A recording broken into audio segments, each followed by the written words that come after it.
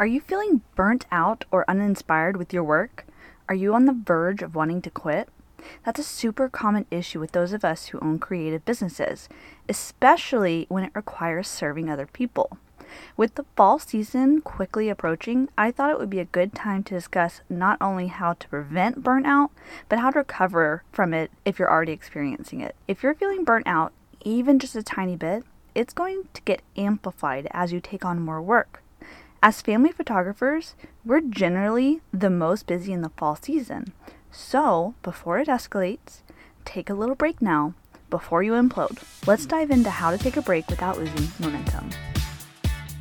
Hey photographer mamas, welcome to the Capture the Chaos podcast. Do you wish you could book more newborn and family clients? Do you wish you knew how to find more time to do all the things for your business and still live your best life? Are you looking for that secret sauce to level up your session? I'm Brittany Renee. I've been where you are, friend. For years, I was confused, lost, and I struggled to build a profitable business that didn't suck all my time away from the important things in my life. I finally realized if I was going to scale and become a profitable photographer without sacrificing my family life, I needed a better plan.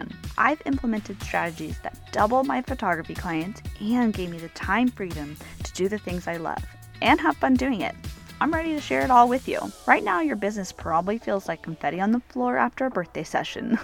A bit of a mess. Your life is busy, chaotic, and it's filled with joy. If you're ready to build a business that fits into that wonderful life, you're in the right place. Throw in a load of laundry, pour yourself some coffee, or a glass of wine, I'm not judging, and edit some photos. Let's get ready to grow, mama.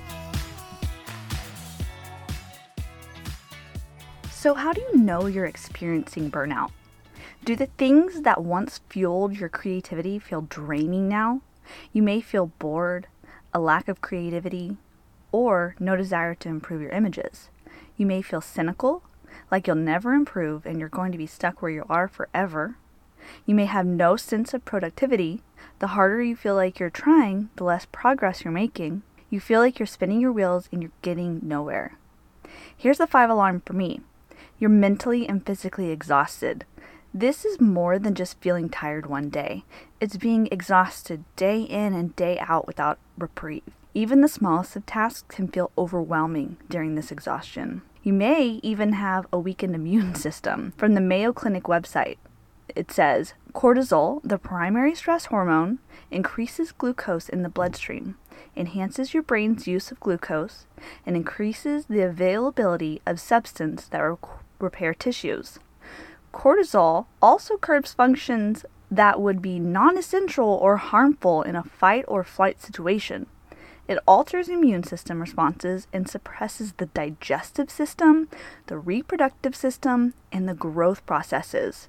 This means that stress can literally affect your body from head to toe. The physical health of your body and the mental health of your body are directly related. You might start to feel signs of burnout gradually over time or all at once, like you don't know where it came from, just out of the blue. So why should you take a break? Just like your camera, you need to recharge your batteries. A break gives you a chance to reflect on your why as a photographer. Ask God to guide you to His purpose, and I guarantee you it will be greater than yours. You can get clarity in your direction without the noise of everything else that you have to do in your business when you take a break. You'll prevent bigger burnout later by taking smaller breaks sooner. An ounce of prevention is worth a pound of cure. A few things I do to help prevent a large burnout. For my health, I'll try to take a walk daily. I'll work out 3 to 4 times a week. I try to drink about 90 ounces of water a day, and I make whole foods a priority in my diet. This doesn't mean I only eat whole foods. I love pizza and tacos just as much as the next person. But I try to make it my number one priority whenever I'm planning my meals. So I know this is really hard and a lot of people struggle with their diets, but I just feel like this is a really important topic that gets overlooked whenever you're thinking about stress. You don't really think about your physical health impacting your mental health and how stressed you are. So if you make this a priority and you take care of yourself, your health, your body first, you're going to be less likely to have this burnout as well. So that's why I included it in here. Have you ever felt really stressed out and you just took a little walk and then immediately felt better? There's something about being in nature that really, really connects you and just helps you reduce your stress. In my business, I automate my booking and my pre-session emails. If there's a task I repeat frequently, I automate it. Invoices, client prep guides, client style guides, session reminders, everything is automated. I have a booking calendar, so we actually eliminate the back and forth of what dates were both available. Essentially, I can be totally hands-off for the client communication until the session starts, unless an additional question pops up and then I'll answer it.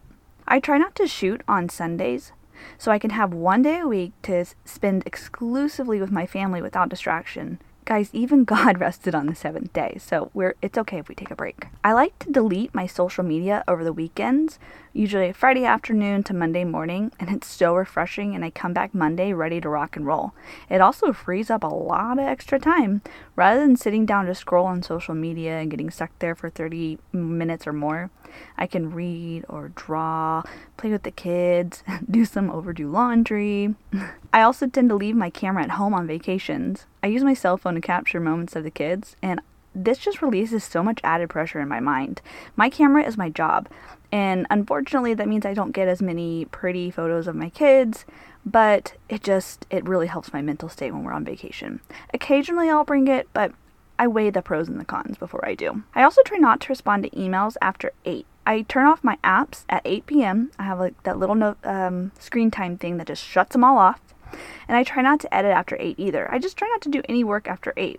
I've been putting habits and routines into place so I don't feel overwhelmed with everything else in my life. At night, I'll throw in a load of laundry into the dryer, I'll run the dishwasher, I'll pick up toys around the house, and I'll have the kids help us, and I run the RoboVac around 8 p.m. once everything's cleaned up. In the morning, while I listen to my Bible podcast and make coffee, make breakfast for the kids, prep lunches, I'll also unload the dishwasher, fold the laundry that I dried the night before, and I'll throw a new load in the wash at some point during the day. Having a tidy house helps me focus a bit better, and doing a little bit at a time keeps it from becoming overwhelming. Ooh, that was a hard sentence for me. I've been using Asana to organize my tasks. I think I'll do an entire podcast episode on these because, wow, the changes I've seen in my life are astronomical. I'm generally a type B kind of person. I'm very disorganized, and if it's not written down, it's not happening. So having Asana to kind of put systems and lists in my life has been so amazing. All of these things just take for granted that during the summer, these routines are largely out the window, and I just kind of have to take what I can get where I can, because during the day, I'm on the mom grind. That's why I didn't take very many sessions this summer, is so that I could focus on being a mom and not feel overwhelmed by everything else that I had to do. I'll also take a planned break, between early December and mid-January after the big surge of fall, which is typically a lot busier than any other season. And I also took a light one earlier this summer. I didn't fully take a break, but I limited the number of sessions I took. So I still took newborn and maternity, and I did a couple of mini sessions. But that was pretty much all I did. At the end of the spring, I was feeling really burnt out and just overwhelmed. Like I wasn't spending enough time with my kids, and I think we were all just kind of feeling the work that I was doing. And so I just took a break, and it was really nice to not have to worry about anything other than getting kids to sports and just hanging out during the day and just kind of getting to be. So it was really nice. And then of course I had an ankle surgery, and so I was definitely put in a timeout from shooting. So I had about 3 solid weeks of no photos, which was kind of a forced break. And actually the break that I took at the beginning of summer, that was God led. He told me, he brought me to my knees one day and said, you need to stop and listen. Just reflect on what you want to do and where you're going to go. And actually, next week's podcast is going to be all about obedience. And so we'll go into that a little bit deeper. How do you go about taking a break? Step 1, you're going to determine how long of a break you need. Do you need a short, week-long break or a longer break? A month? A whole summer? A season? That's fine. It's your business. You can do whatever you need to do. Step 2, batch whatever work you can ahead of time. If you're taking a 3-month break, you're probably not going to be able to batch a lot of work ahead of time, because that's a lot of batching. But if it's a week or a month, you could probably batch a whole lot before you go on that break. You can schedule your Instagram posts on Tailwind or the Later app. You can set up emails to go out to your email list through Flowdesk. You can set up a booking calendar with availability for when after you return from your break. Make sure whatever you can automate is automated. If you want help automating your business, setting up a booking calendar, or learning how to batch content, I can help you. Sign up for a one-on-one coaching call and we can get it done.